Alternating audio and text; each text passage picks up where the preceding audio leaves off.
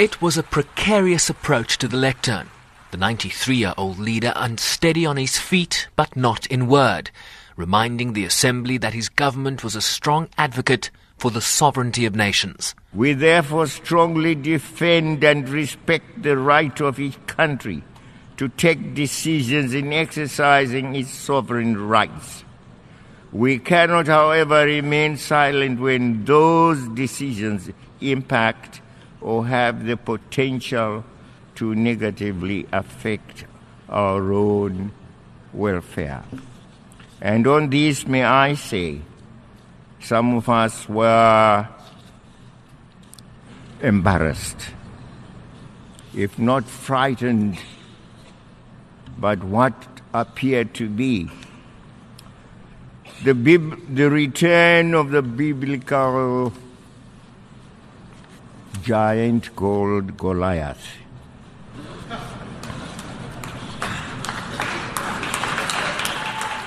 Are we having a return of Goliath to our midst, who threatens the extinction of other countries? President Mugabe urged his United States counterpart to recognize the values of unity, peace, cooperation and togetherness, and not the promise of damnation. Damnation we shall always resist, no matter whence it comes. We have resisted it when it was in the form of imperialism, as we fought for our own independence, our own culture, our own sovereignty to be masters of our own destiny. That's why we call ourselves free today. It is because the monster of imperialism was defeated by us.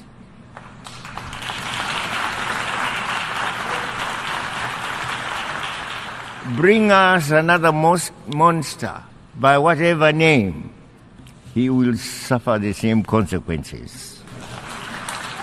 While referring to the 2030 agenda as a new wine, President Mugabe called on the Security Council to enforce its resolutions, particularly in relation to the situations of the peoples of Western Sahara and Palestine, expressing his country's unflinching support for Security Council reform. The overwhelming majority of us have accepted that we need to reform the current system in order to improve but not destroy it. Nonetheless, the negotiations and process intended to yield the accepted reforms are painstakingly slow. We are left to wonder, justifiably so, whether those who enjoy and sometimes abuse the power and privileges of the current setup are sincere interlocutors in these discussions. This was the first time in many years of speeches at the General Assembly that President Mugabe did not directly call for the lifting of targeted sanctions against members of his government and inner circle.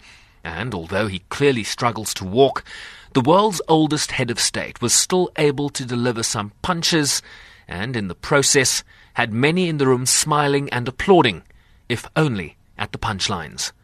I'm Sherwin Bryce-Pease in New York.